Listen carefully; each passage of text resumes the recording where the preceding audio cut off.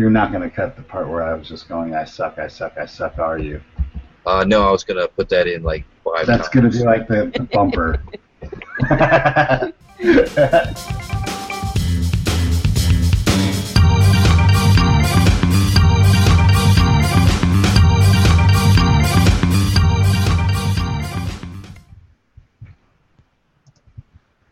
Eat.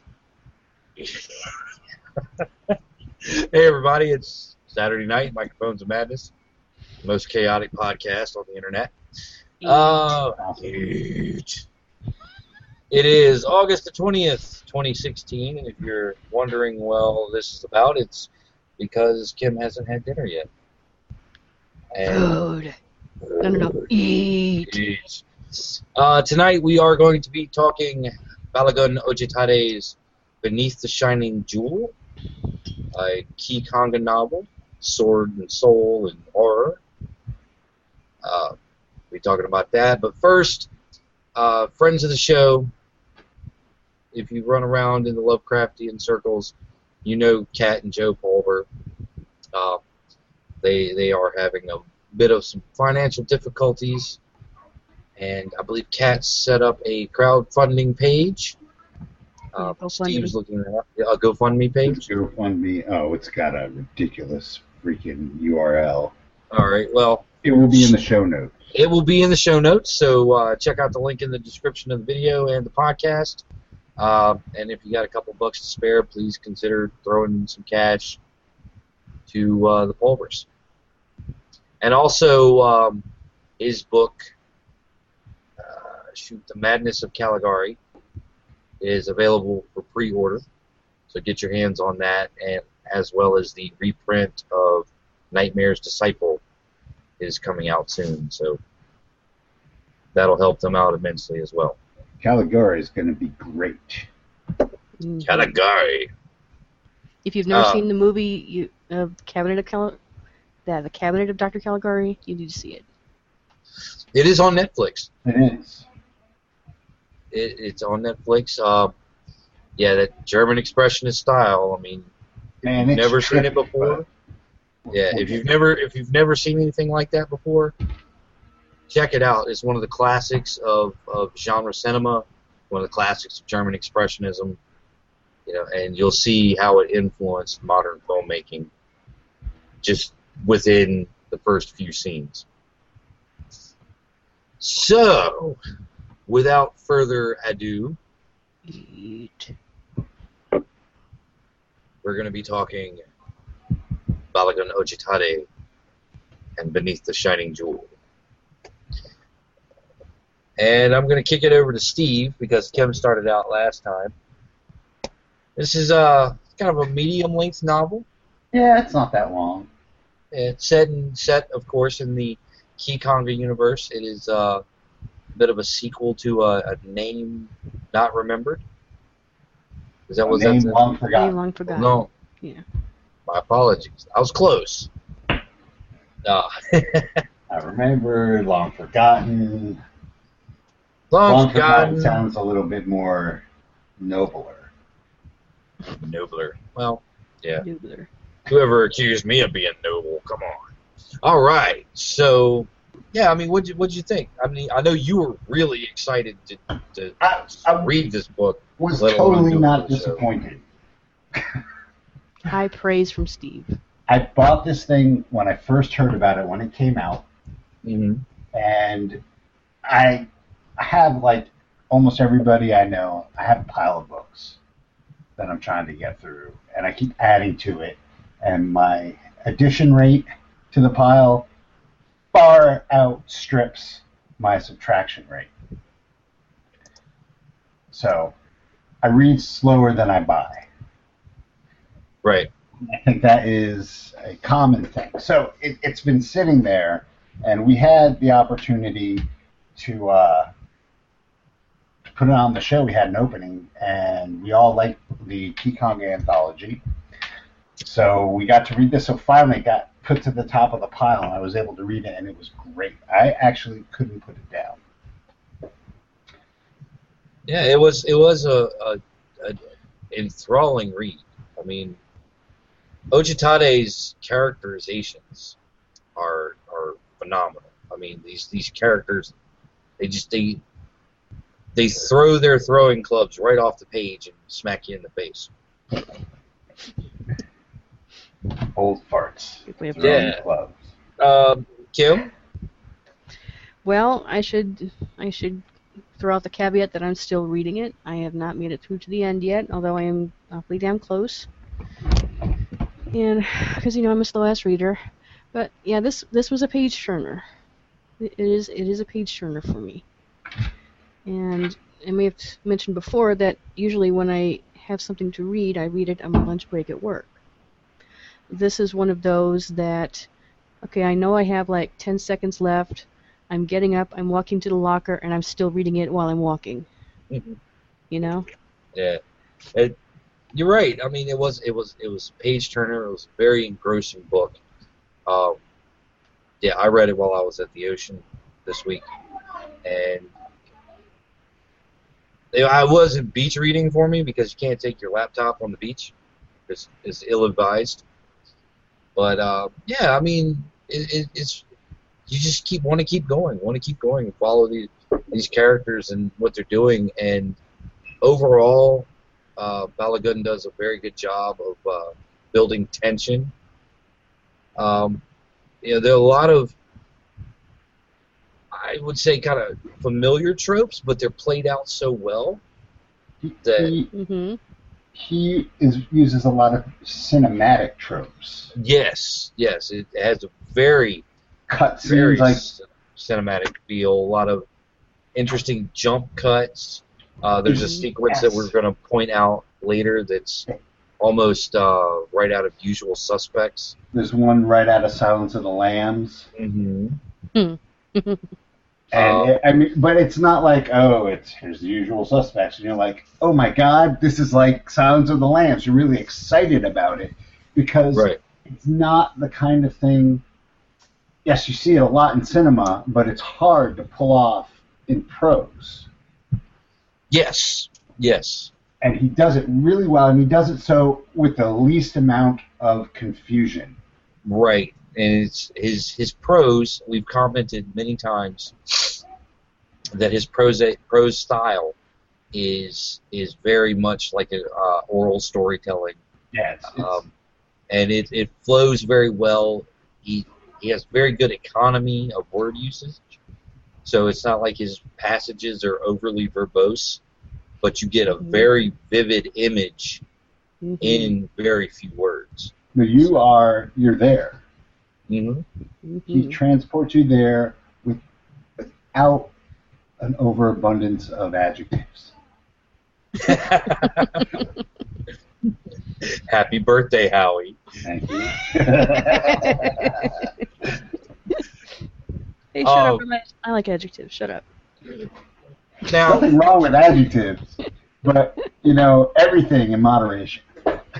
But yeah, I mean, you say you mentioned that the book itself is very cinematic in style, and it from beginning to end, it's very cinematic. I mean, our first introduction to the main character of Umba is, I mean, you can almost hear like the strains of a sax solo in a noir movie as this character walks into the scene.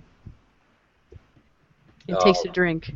I mean, what we have in general plot, what we have is we have a special police unit that investigated and dealt with a strain called Bacillus, which effectively is a virus, but it's a virus from the cleve, and the cleve, of course, being without lack of better word, the not only the origin of all life in Kikanga, but it's also kind of the hellmouth. Yeah, it's kind of like everything spewed out of the cleve. Mm-hmm. Good and bad. Right. Mm-hmm. And there's a group, the hunters, who keep that in check, and this virus made it out. Right. This virus made it out. It infects people and turns them into flesh-eating madmen and women and children. So in some respect, it's the viral zombie idea. In a way, but we find out later on that they're not mindless. No, they're not. They're not mindless. So that trope is ignored.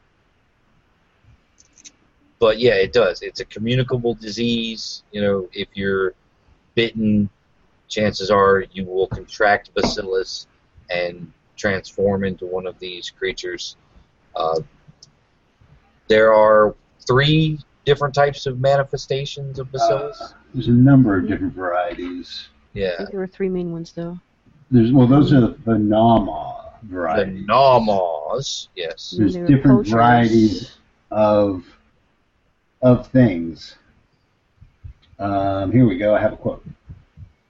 So, Namas were just one form of bacillus manifestation. Others acted on impulses that ramped up paranoia to murderous extremes or threw people into repetitive frenzies of behavior that ended in heart attack or stroke. It was fear personified.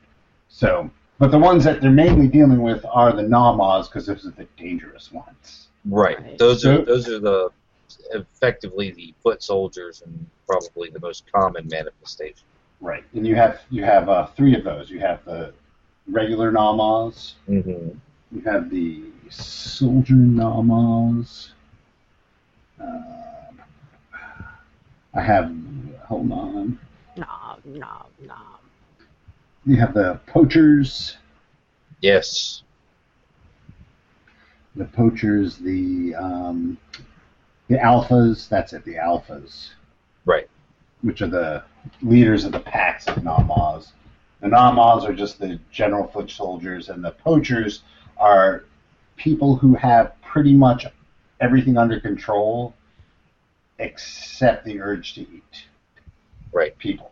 And Kim, what do Namas like to eat? Skin. That's right. It's not like brains Meat. or flesh. It's skin. Right. They eat. Namas eat human skin. And they hold you down and they strip you alive. Mm-hmm. Yummy. That's how they do it. And there are a couple of sequences there. One of the other main characters, Umba's cousin Jima, was the victim of a Nama attack. Way back when. Like I think it was 20 years. Yeah, 20 years. So where this novel basically where it picks up is they've dealt with this 20 years ago and they thought they had it eradicated. Right. There's a new outbreak, and so they're putting together a new task force, and they want to have the survivors from the old task force come in to train. Correct. Which is where we get Mba and Jima, who end up being the only 2 survivors. But right. Of a particularly nasty raid. Yeah. Now, these 2 characters, they kind of stood out. Oh, yeah, absolutely.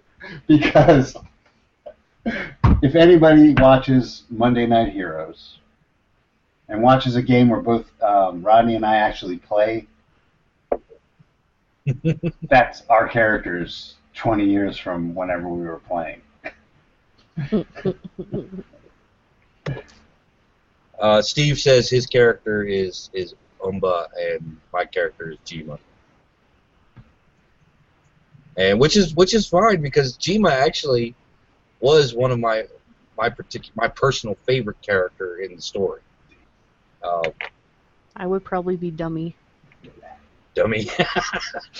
Yeah, Dummy was cool too. I mean, everybody, all of these characters were significantly different.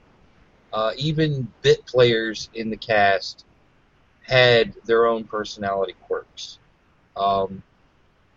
Even I liked Digger, even though Digger was not a major part of the cast. Yeah, she was cool. And when we have all of these elements that we talked about across the Kikanga anthology, all making their way into this story. We have the Oga Koi Koi making a return, the giant sandworms. Yes. Moving corpses. Which actually in itself is kind of horrifying, because it tells you in the story that even though their bodies are dead, their minds are immortal, which is why they can be controlled by telepaths and made to move. Mm-hmm.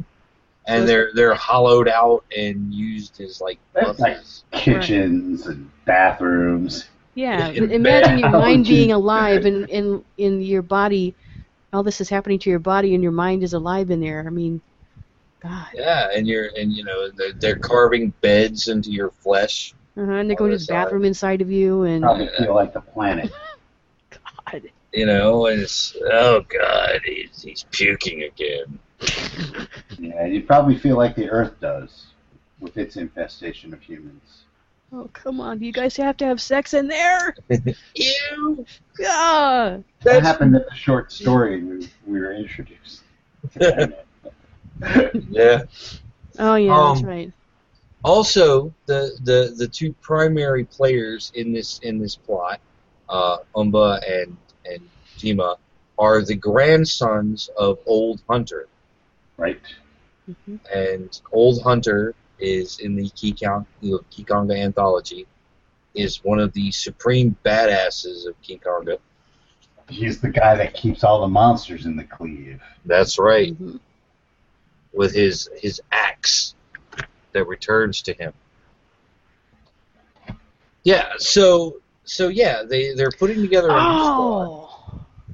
Yeah. Was that the axe that the poacher was using? That was. Remember the poacher grabbed up the axe and went up the door? Was immaterial, but I doubt it. Ah, okay. Yeah, that's a very special axe. Yeah. There are. I mean, he definitely grounds it firmly in the Kikanga setting. Absolutely. And now the great thing about Kikanga is it is not a monolithic land. It's not a monolithic model of Africa. You have different peoples, different technology levels. Mm-hmm. And strictly, the technology levels in here are a little bit above what I was expecting, but they fit in. Right. It's passing mentions to certain pieces of technology. I wasn't expecting like ice and dishwashers and. Right. You weren't expecting what, Steve? Limb grafting. Limb grafting. Yep. They had highly advanced medical technology. Mm-hmm. And it's a blend of science and magic. It isn't just all science. Right. And the city, the metropolis of Satiba, is pretty much is a very diverse climate. It's very cosmopolitan. They utilize the strengths of all of the nations of Kikanga. They get magic from here, technology from here, soul martial arts from here, and it all exists in this one huge city. It's the cosmopolitan center of Kikanga. It's like they're New York. Yeah, kind of like a New York or New Orleans or something like that. Melting pot. Ba Sing Se. What is the other one? City. Republic City in Avatar. That's actually Republic City is kind of like what I had going in my mind. That's what I was thinking as well. What it looked like. So yeah, we stumble across the off camera before the story begins. A body is discovered, and we pick up with Umba going to the crime scene to investigate. And we're also introduced to Jima there. Jima being one of the survivors. Barely. 20 years ago, barely. He was attacked by Nalmaz, and he was stripped of his own flesh, even though he somehow survives. Pretty much almost all of his flesh. Right. And he's a moody character. He's dead. Pretty much every veteran you run across has goes off on his own. Doesn't tell people what he's doing. Yeah, he's as Nick's character in Harvest would say, the dark one.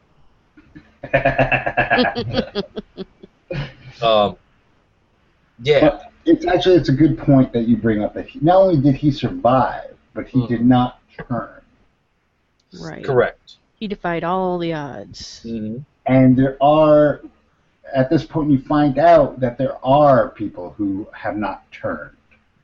Right. And nobody knows why. There's no explanation why some people turn into Namas, some people turn into poachers, some people turn into nothing and go about their lives. And with some people, it's so subtle that they can just appear normal. Like me. Mba's partner's wife. Yes. Yes. Yeah. I mean, they have drugs that treat it. There are apparently vaccines. I believe, if I recall correctly, they actually think that Bacillus is in everyone and everything. Yeah, he does make that point. He tells this team that Bacillus is everyone has it basically. Right. And they don't understand because they've never been told that. Right. It's apparently some state secret that it is latent inside everybody. Yeah. Is that ever explained though? Well, no. There's the thing is, as the reader, we're not privy, and I love the fact that Ojutade did this. We're not privy to all the information. Right. We only know what Mba and Jima know. Mm-hmm. And that's it. And that's the extent of our knowledge. So if they don't know it, we don't know it. Right. And there are people who are keeping information from them. Right. Right. There is a layer of bureaucracy on top of these squads. Because pretty much these squads are permitted bash, bag, and burn. Bash, bag, and burn. Thank you. Their mantra. They go in, and they pretty much are allowed to kill with impunity. If they even suspect you of being a Nama, they will kill you, and bag you, take samples, and burn your shit to the ground. Burn it all. Yeah. Burn. And these guys are, that's what they do. They show up and they do this thing, and then they go home, and it takes a toll. I mean, we're introduced to Umba right away. Is a heavy drinker. He's shit-faced when we first meet him. Yeah, he's already drunk. I mean, he's pretty much drunk through the whole thing, almost. It's great because they call it frogging. Frogging, getting frogged. Getting frogged. And yeah, I mean, which is actually a requirement for the lower constables in the teams, but not the captains, which is what Mba is. Right. Mba is a captain, as was Jima. And yeah, the captains are not supposed to frog, but Umba believed that it's better to frog with your men. And there's like kind of a wives' tale associated with it, that being drunk all the time makes you somewhat immune to Bacillus. But the reason we're given for them doing this is because you need to be drunk because you're going to be killing kids. Right. Friends, you just have neighbors. You have to just straight up murk people. Yeah. I mean, it's basically... Yeah, there's not even like hesitation. If you hesitate, you're dead. Which is something I never see in zombie flicks or zombie shows. You never see that covered. You never see anyone discuss that or have a solution for that. Yeah. Here we got one.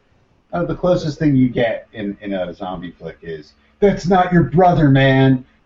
That's not your brother. It's just a meat sack. It's just a meat sack. It'll kill you. Mm-hmm. No, I don't want to do it. I don't want to do it. The Bacillus No, Squad. don't shoot my mother. Bacillus That's Squad. my wife. Fuck that. Yeah, you have to be.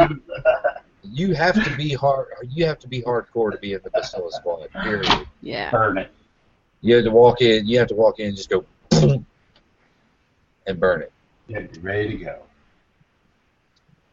And yeah, that's that's kind of one of the interesting things about this story is that it's not normal people. It's not your typical heroic types. These guys are considered by the government to be completely expendable. Mm-hmm. Two, they are not people you would look up to in any way.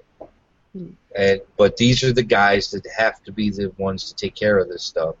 So this is what you get. You get these guys. I mean, hell, they recruited a guy out of jail. Yeah. Mm-hmm. Mm-hmm. You get badass misanthropes. Pretty much. I mean, and you also get the wannabes who think they're hard. Right. The kids. You get a few wannabes that think they're hard, but primarily all of the vets of the Bacillus Squads are hardcore misanthropes. None of them have any real people skills. And none of them like each other. Yeah, they don't even like each other. I mean, Jima and Umba are cousins, and they can't stand each other. And there are reasons for that, because it's actually not partially all Umba's fault that Jima is in the condition he's in now. Right. And yeah, they hate each other. So yeah, the authorities have tracked this recent bacillus outbreak to a town on the outskirts. To the burbs. Yeah. And pretty much they've assembled this team, under the auspices that, yeah, you guys are coming in, you're going to train them, but there is no actual training going on. It's like, here are your men, here's your mission, and they go on what's called a tiptoe, which is it's like recon. A quiet mission. You go through and you handle it as quietly as possible. Special ops mission. Mm-hmm. It's like a black bag kind of mission. SEALs. This is your Delta Green, the Delta Green part of the story. Right. Delta Green, key combat. And of course, as any type of horror story where humanity actually takes an active role fighting back the darkness, everything goes to shit very quickly. Yeah, pretty much. And once everything starts going to shit, the rest of the book proceeds at a breakneck pace. But now, you're not even given a moment's rest during this whole thing. The thing that got me is during this whole breakneck pace, where people's lives are in danger, and you really have to have your shit packed tight. Right. The top brass of this mission weren't saying a goddamn thing. Nope.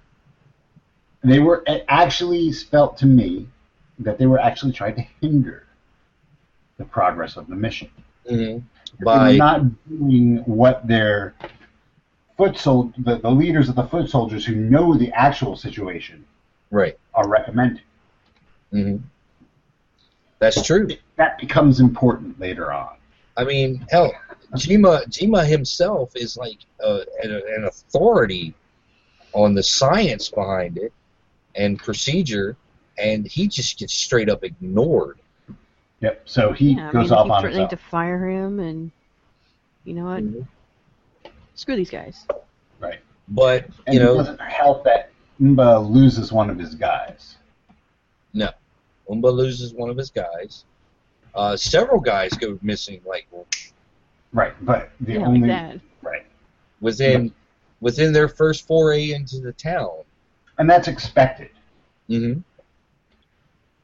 Right, but it's Umba that's singled out to be punished for it. Right. Because it was one of his guys, and when they're seen again, after a couple of early incidents in the town. We don't want to give complete spoilers out because Right. this is a great book and you really need to read it. Yeah. Um, There's some disturbing shit in there. that their first incident within the town, one is rather loud for what they're trying to do, and two, they are completely fucking wasted when their superiors find them again, because it's like, look, guys, Bar hopping. here's What your we had first, to do? this was your first kill, this is the job, and And here I you will go, say, this helps. the first kill was like the worst thing that could possibly happen on a first kill. Hmm. Oh yeah, absolutely. I mean, it's not really a spoiler, so I will say it. Basically, they had to kill a busload of children. Pretty Yeah. much, yeah. Here's your trigger warning right now. He is not afraid to kill children Without in hesitation. his story. Right. So Now yeah, they were Namas. Yeah, but yeah, there were child Namas. And to have that be your first kill, or even the first thing you come across during your mission? God, yeah, why because are they not getting high? yeah, Toy and Dummy were completely green, Yeah. you know, and this was their first encounter, and they had to kill children, and No, I am not a fan of marijuana, but you know, these guys, I wouldn't have hesitated to toke up after something like that. God, you're not smoking pot after that. That'd fuck you up even worse. You're drinking Yeah. heavily. yeah, drink Yeah. heavily, Drinking numb heavily. those Whatever, senses. whatever you need to do, you got to do something after that. Yeah. drink that honey wine, and Yeah. man, that honey wine in Kikonga is some fucking potent shit. Now, Dummy, it's a little aside. This is, Rodney was talking about how everybody has their quirks and their Mhm. personalities. Dummy was actually a latent carrier Yes. of Bacillus, and he wasn't any of the known types, but his urge, because basically what it does, it gives you like these, it's like having severe OCD, Mhm. Right. and he had to have sex. Right. He Yeah. was a sex He was a addict. sex maniac. So they're in the bar, and he's talking up the bartender, and He's but making turns his eyes back at for the a second waitress and looks back, and they're going up the stairs. Mm-hmm. Yeah. Now, Balogun's approach to the horror of this book starts off. You're dealing with it from inside of Umba's mind, Right. and you get a lot of the psychological effects. Umba is scarred. Jima is scarred physically and mentally as well. Well, Umba has his own physical scars. Right. He led a hard life. He's like he's an old man with arthritis. Yep, he's got his back hurts. Yeah, I mean, he's just he's obese too, which is another cool thing that I love about this. The ex-football player who just got the crap kicked out of him for years and years and years and had no medical plan. Right. Because basically, once you left, you that was it. They gave you a small pension, barely enough to live on. And they tossed you aside. Mm-hmm. Yep. You weren't And- revered as a hero if you made it out the other side. Well, in a lot of ways, you know, what do you do after that? Right. I mean, Right. you know, he's basically, you know, it's like we were saying, you have to be hardcore. You know, Umba is a stone killer. I mean, he had no hesitation drawing his sword. He is fucking deadly with throwing clubs.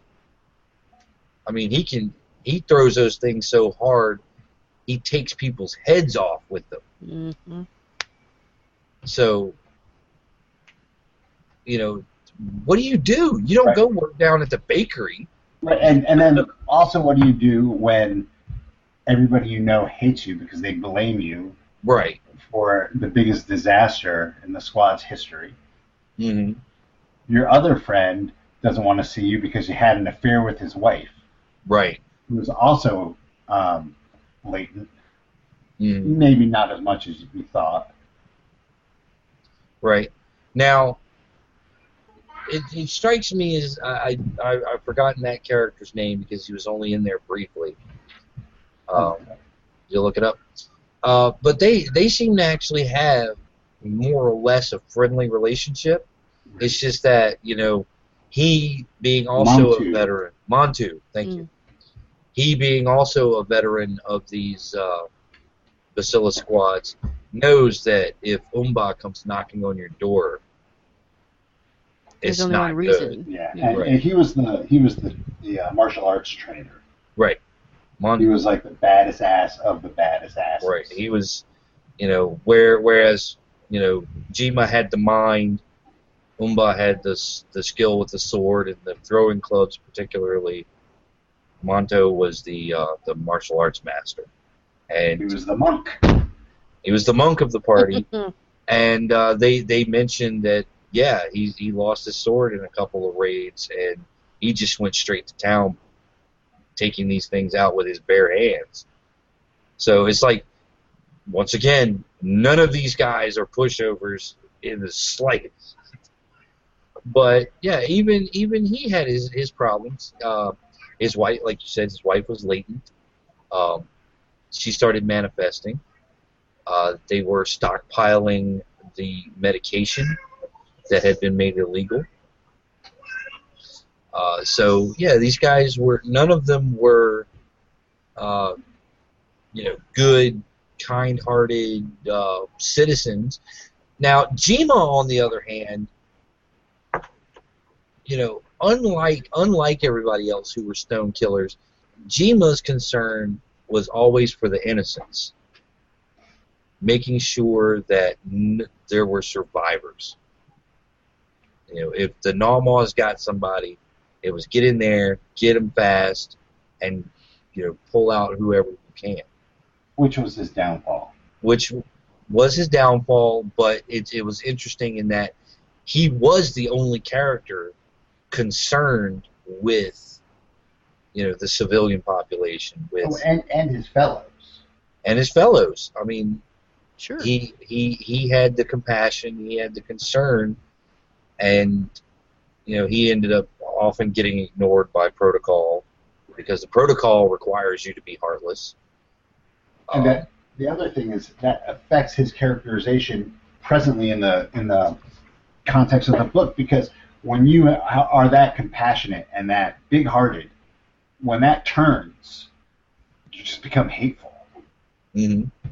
And the greater your capacity for love, the greater your capacity is going to be for hate.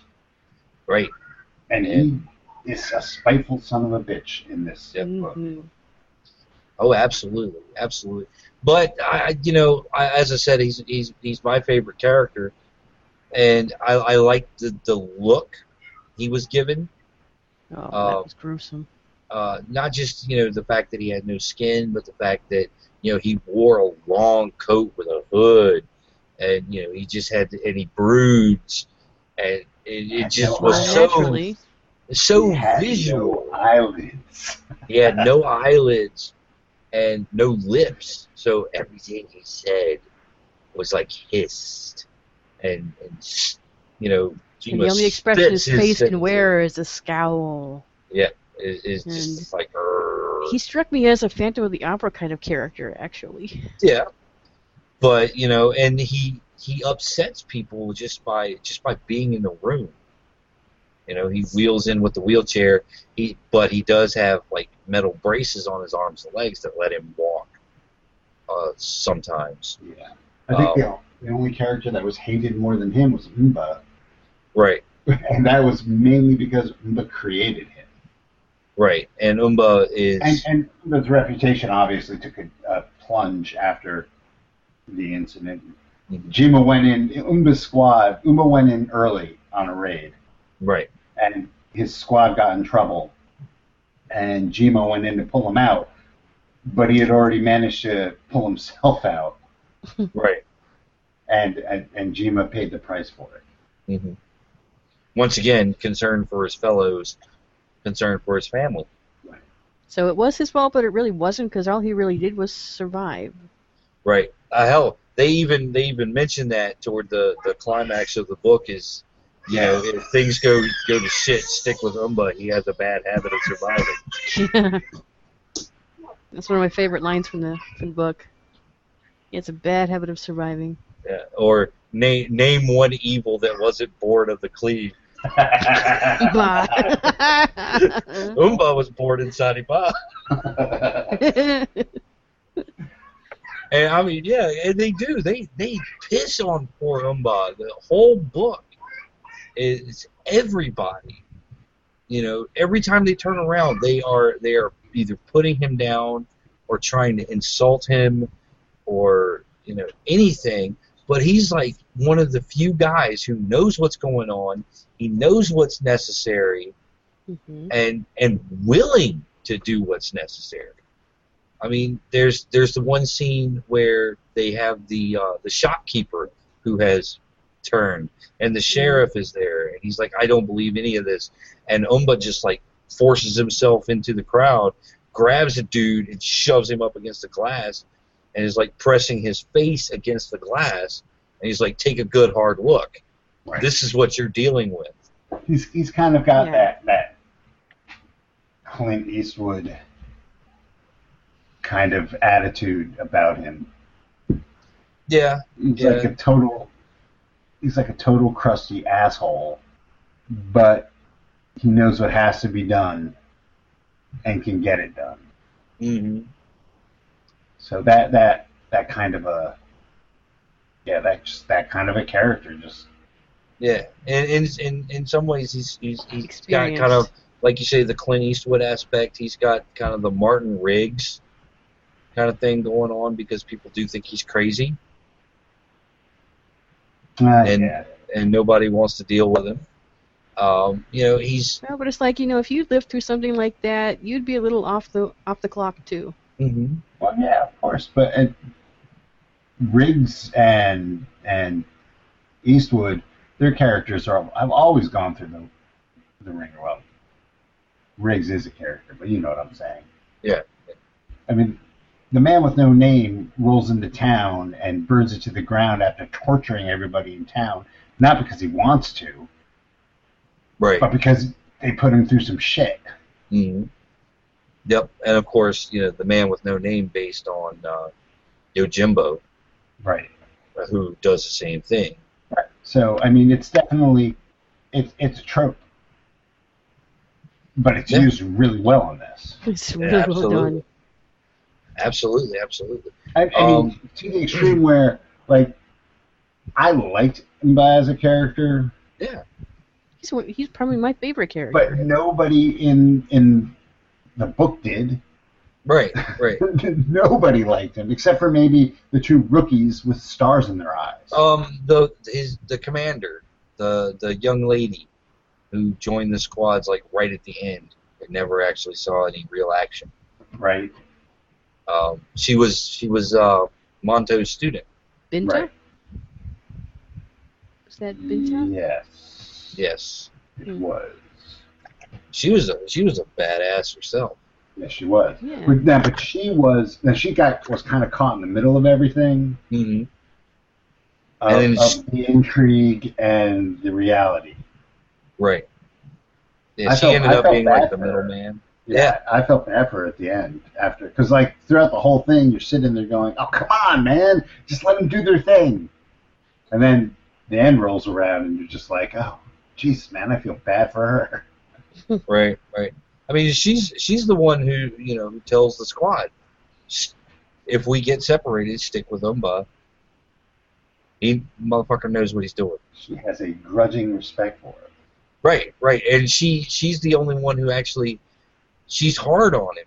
She's as hard on him as anybody else, but she also knows and values his experience, values his skill at the job, and gives him the space to do it, even though she has to, once he's done the job, she has to reprimand him.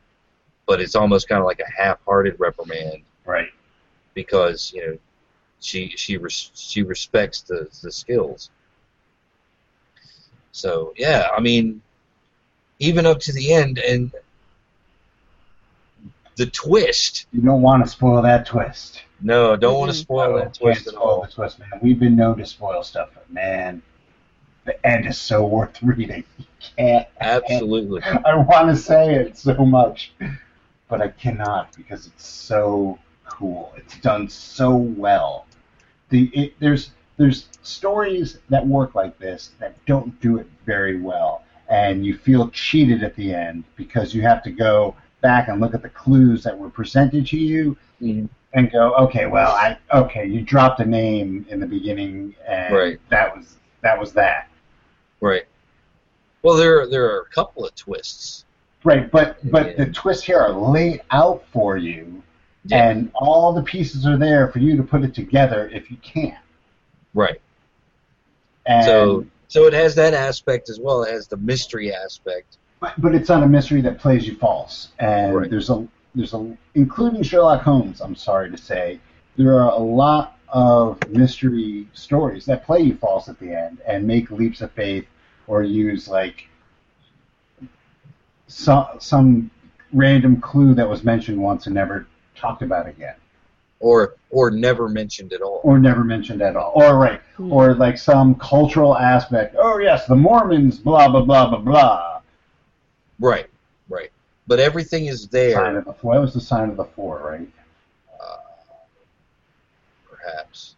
Anyway. It's been a while since I've read a lot of the Holmes stories.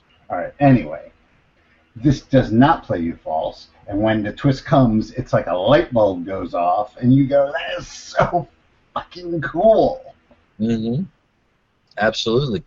And you mentioned the Silence of the Lambs moment. That was a hell of a scene, the way that whole thing just played out. Because it was, like I mentioned with Balagun's style, it's not overly verbose, but that scene was so vivid. That was great. I mean, all right. So you have Mba and Toy, right? Mm-hmm. Find the secret room in this house where a poacher was operating from. Right. And it's like, it's a room not all that huge. It's a secret room, but it's really dark. Mm-hmm. So the edges of the room, the light fades out, and there's only one way in and out. Secret way. And while they're doing this, they start hearing, the Namas all go, eat. Eat. That's how you know Namas are around. They go eat. They start hearing eat. And they're looking around, they can't see anything, and the corners are dark, and it's just mounting and mounting and mounting. And then finally one of them thinks, oh, wait a minute. Namas must have one of the telepaths. Yep, it's literally in their head. And that was so well. Yeah. Kim's been reading while we've been discussing the early half. Yeah. And she got I just can't put this damn book down. And she got to the revelation about Jima. Yeah. We're not going to surprise. No. She's at the part where all the chickens are coming home to roost, and it's awesome.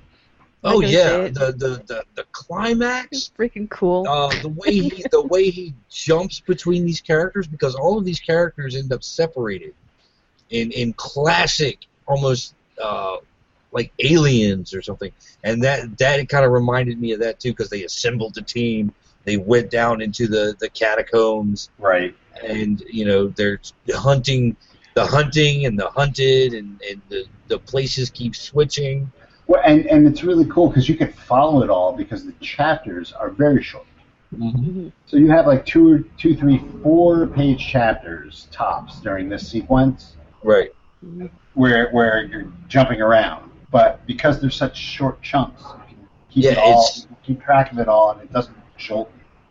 It's so clean, the transitions between characters, and not only that, but once everything starts, they all start converging back into the same location. That's really smooth, because a lot of times that when you're dealing with multiple characters and they're all separate, and then you have to bring them back together after a lot of action, or even during a lot of action, it's hard to do. It's awkward, but it's just smooth. It keeps pulling you along, and that's one of the great things about this book is that everything is just so smooth.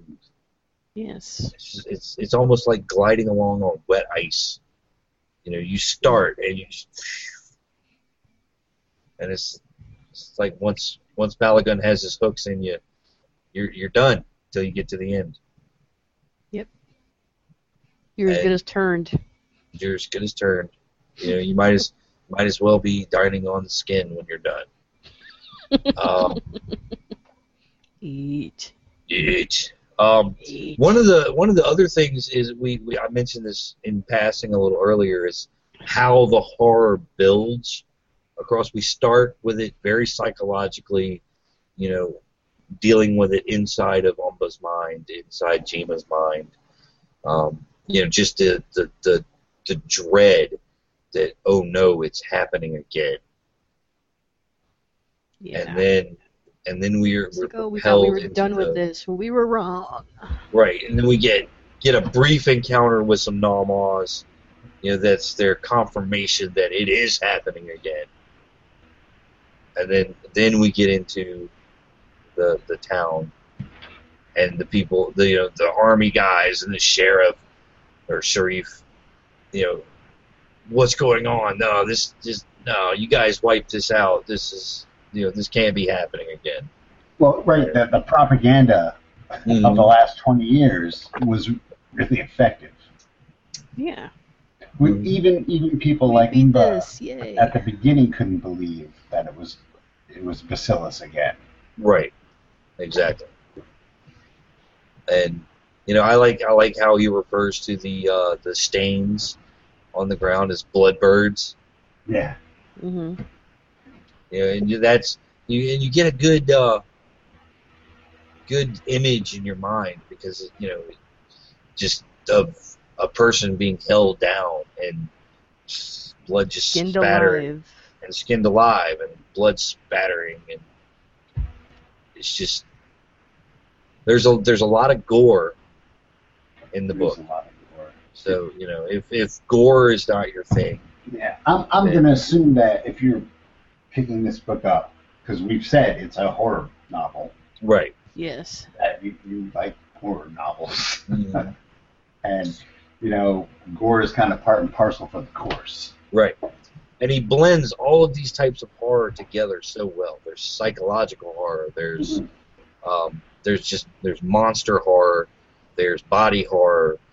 And there's even a little Cosmo in there. Yeah. Cleve. Right, with Bacillus being, this darkness from beyond. So yeah, you have a little bit of every type of horror mixed together, and it comes out as this gumbo that it tastes so good on the tongue. And here's the thing, I want more. I want more of this book. I love the characters. Absolutely. So I know Balagun was wanting to watch because he was excited about us talking about his book. Get your ass in gear, man, and get on that sequel. Yeah, or else. or else Steve is coming for you. That's right. Because you're a martial arts master and I'm a guy who has a truckload of poison. We'll see what happens. The two of you together are a sword and soul novel yourself. That's true. See, and now, I do want to say that one of the reasons why I brought up that the main characters remind me of our characters is because Kikanga is actually the setting for a role-playing game that is soon to be kickstarted. Correct. And I know that the stuff in Kikanga is written with this in mind. So you have a lot of RPG elements in these stories. And Yes. and reading these stories makes me want to play in this environment because it's so cool. It is cool. Oh yeah, absolutely, absolutely. It's one of the coolest things. You know, when we read Kikonga was cool as shit. You know, Beneath the Shining Jewel. This book is cool as shit, and it just keeps building on this world that, you know, it's like, oh my god, I gotta be in here.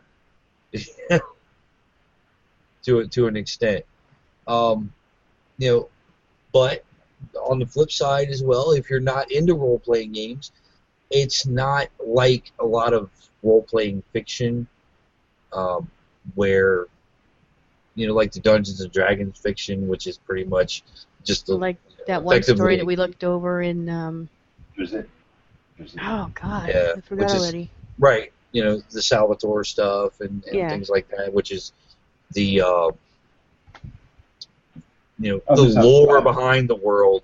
I mean, Oh, there's there's that a- aspect, Of Glorantha fiction right? and Dungeons and Dragons. Jesus Christ, go to Barnes and Nobles. Right, they have an entire shelf. Yeah. And I'd like to see Kikonga fiction, Oh, like yeah, right up man. there, you know, Well, occupying an entire section as well. So that's We the other need thing. this. Is it's fresh. It is. Yes, it does have the action, and it does have some of the things, a lot of the things that you expect out of a sword and soul, sword and sorcery, Even fantasy. even fantasy setting. Yes, but it goes beyond that. Right. Right. I mean, we've mentioned several tropes, you know, well used tropes, you know, throughout film and fiction, and Well, the fact Yeah. that it's a trope shouldn't turn you off from it, because the fact is there's nothing new under the sun. Nothing utterly new. There's always going to be something out there that will ring true with something you've already seen. true. But this is done extremely well. I Yeah. couldn't put it down. I still can't put it down. It's in front of me right now. That's my right. That's freaking why Kim iPad's is in so front of me. quiet, and she's Yeah. still reading. I'm still reading this fucking thing. Um, She says But- fucking things the most lovingly. right. Yes, most lovingly. Right. Well, yeah. I mean, you know, a lot of people, but when people talk about tropes and conventions and things like that, it's difficult to take, particularly well used. I mean, we're talking about, you know, a genre of fiction. I mean, we discussed Robert E. Howard Over last week. 100 years old. Right. You So, know, it's and got- pretty much, as you said, nothing new under the sun. Every variation's been done. But we come into this book, we hit the ground running, and it feels like you're reading these ideas, these scenarios for the first time. And it's more than just the setting, it's the skill of the writer. that is true. Definitely. You can't really. You could take the greatest setting in the world, Mm-hmm. and if the person doing the writing is a crappy writer, like me, Right. you're just going to come up with formulaic, boring stories Right, that people don't want to read. exactly. Or you're going to come up with pastiches Mm-hmm. that a certain section of the population will read the shit out of, but you end up reading the same story over and over again. Right, exactly. And yeah, so, you know, and there's always tools and tricks and stuff like that, but a lot of it is just your style. You know, your style and your ability. And if you've got the chops, you can take, you know, the same cliches. You don't even have to spin them, but they feel like the first time you read them. And really, Beneath the Shining Jewel is one of those books that takes the tropes, that takes the cliches, and it really feels like you're reading them again for the first time. I'm going to go out on a limb and I'm going to say it's comparable to the Moorcock Revolution in the 60s. Where, nice. Well, I mean, he's taking what you've been reading for X number of years, and he's making it fresh. That's what Moorcock did. Right. I want to read more Sword and Soul, more Ojitade's work. Just like when I was a kid, I wanted to read more Moorcock. Right. Because it was interesting. I felt for the characters. I identified with them. I liked what was going on, and I liked the fact that it was familiar enough from reading, Sword and Sorcery and The Hobbit and shit like that. It was familiar enough, but twisted enough, not like twisted, but askewed enough that it was interesting and fresh. And this is the same kind of thing. It's been another 40, 50, 60 years since that, and time we had a new revolution. Yep. And Sword and Soul, I think, is where it's at. It is for me.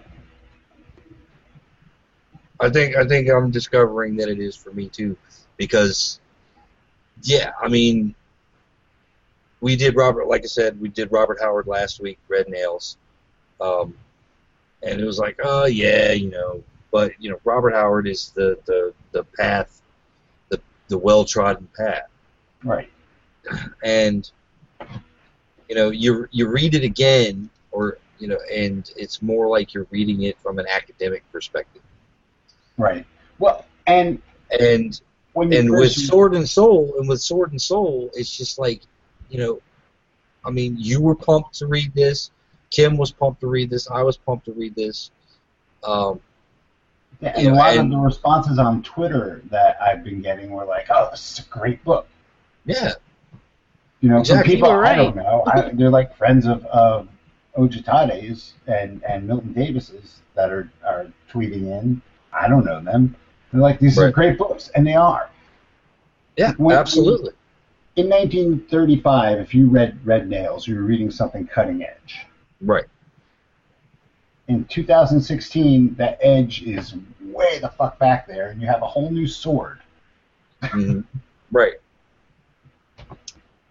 And it can only go up, because it could certainly go down and just stay flat, but the people who are on the edge can only push it to make it better. Right.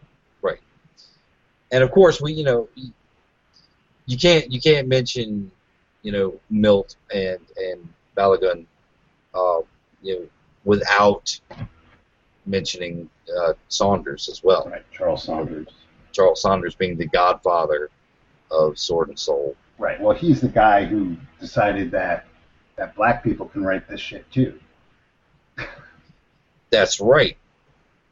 And well, I mean, he's not the guy who do it well. He's the guy who fucking went out and did it. Right. And did it well. Right. Who proved that it was done well. Right. And he had to self-publish. I don't think people were beating down his door. And I know Milt has talked on his blog about how hard it is, because you have to create your own market, basically. So I'm sucked in. I'm part of the market now. Absolutely.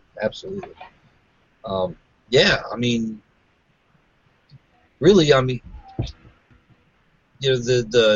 European, the Western European fantasy setting is tired. I mean, it's done.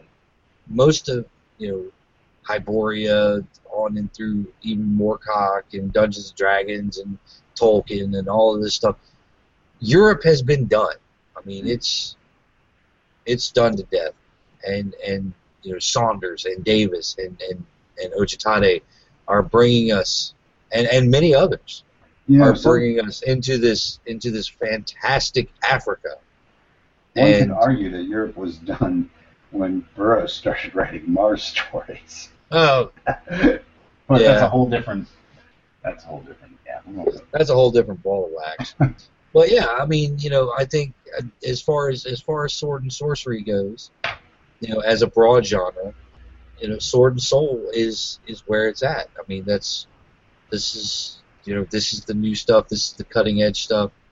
And these are writers who are informed by what's come before, and they said, let's do it from this perspective, and what you're getting is an output of just fantastic stuff. Right, and it works. Mm-hmm. It works what they're doing. I think because Ojitade, Davis, Saunders all have respect for Africa. Mm-hmm. I think it goes beyond respect, man. And it's research. Love.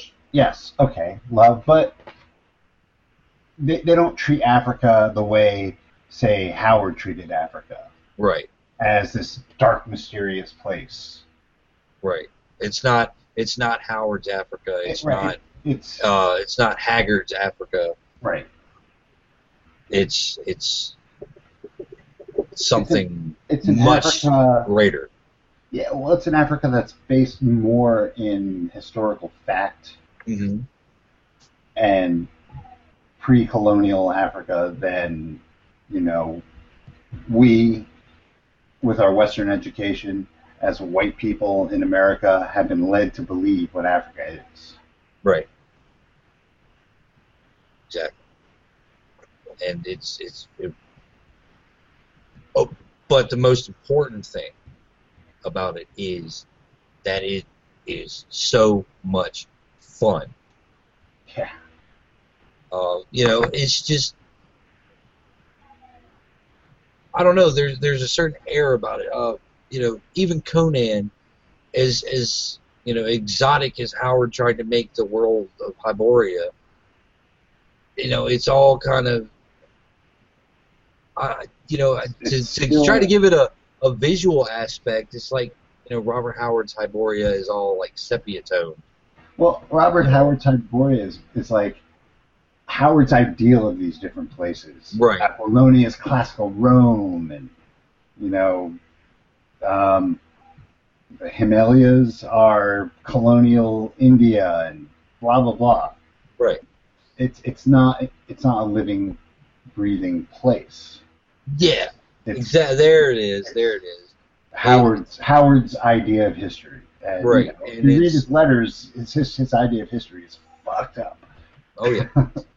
But it's also speaking is just like a casual reader of it. It's old. Howard treated it as old and dead when he was writing it. Mm. Kikonga as a setting, in comparison, is vivid and vibrant, and it's very much alive. You see in your mind's eye, the greens, the blues, the color of the earth, the clothing these characters wear. And there's just there's color, there's just life. It's got a lot of vitality in it, whereas a lot of other sword and sorcery type of stuff is just kind of like, wanderer trotting upon a dead earth. Yeah, I think a lot of that has to do with Howard relied on stereotypes to populate his world and to get the reader involved. So when you talk about Stygia, you rely on the stereotype of the Egyptian. Right. So he doesn't have to bother describing people because they're Stygian. And that it's like the static image in your mind. Mm-hmm. Whereas Ojitade is describing real people. Right. With real personalities. You don't have Stygians. Right. Umba could be your neighbor. Yeah, you don't have... It's people aren't defined by where they're from, what their race is. They're defined by their character, the content of their personality. Right. What they do, what they have done, who they are. Exactly. And that's what that differentiates a good story from a great story. Right. Or, literature as opposed to Pulp Fiction. And Beneath the Shining Jewel is a great story. And it's literature. It's not pulp. It's got pulp aspects, but it goes deeper than that. Mm-hmm. So, I think that's 3 thumbs up. 5. Kim's Plus throwing a toe. Plus a toe. Oh, not the toes again. Yeah, man. Smell-o-vision. Smell-o-vision. We just lost 13 subscribers because of your toe. All of that. And we gained 20 more. So, yeah. They're all normals, and they want to flay it. Yeah, they want to start at your toes. Yeah, so we highly recommend this book. Go out, and it's available through Amazon. I'll include the link in the notes so you can pick it up for yourself. Yeah, fantastic book. And, also be sure to go through and check out Balogun's other work as well.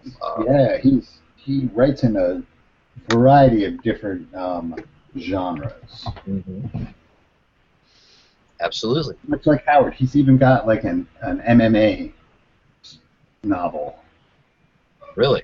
Yeah. I have to check into that one. You might say that Balagun Ojitade might be a modern day Robert E. Howard, who's probably less of a dick than Howard was. One would hope so. From what I've seen in various interactions online, Balagun Ojitade is a great human being. Fantastic guy. And with a great sense of humor as well. It's true. He has to be to listen to this. Well, yeah, because I mean we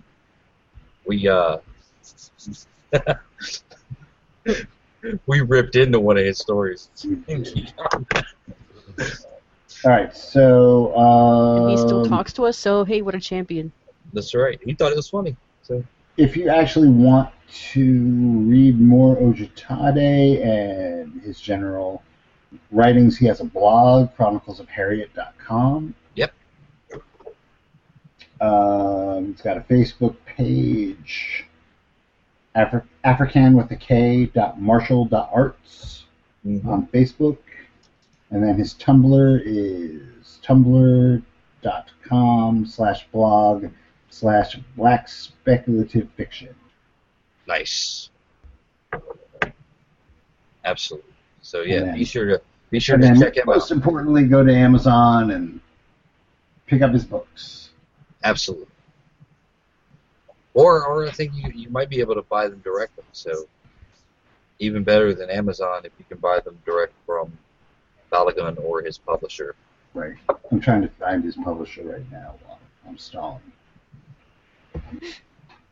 So yeah, we're gonna cut it off there. Roaring Lion Productions. There you go. Roaring Lion Productions. Roaring Lions Productions. Oh, Lions plural. Yes. Yeah. There you go. I don't suck. Bam. So yeah, check out Balagun Ojitade's work. Check out his blog, chroniclesofharriet.com. Check out Roaring Lions Productions. I'm sure they have all kinds of fantastic stuff. Yeah, so that's about does it for us this week. Thanks for watching. Thanks for listening. We'll say that again to cut out the rest. Next week, we will be starting a read-through of Joe Pulver's new anthology, The Madness of Caligari. Dr. Oh, Caligari. it says Doctor. Okay, Madness of Dr. Caligari. A Microphones of Madness exclusive. I don't know if it's Probably exclusive, but it's definitely an A-list anthology. So. Yes. Yeah, so we're going to do that next week, Monday Night Heroes. And tune in for that, 9:30 p.m. Eastern Daylight Time. Friday Fungi, 9 p.m. on Fridays, Eastern Time. And we'll be back next week, Saturday night, Microphones of Madness, 9:30 p.m. Eastern. Caligari. Until then, say Eat. Eat.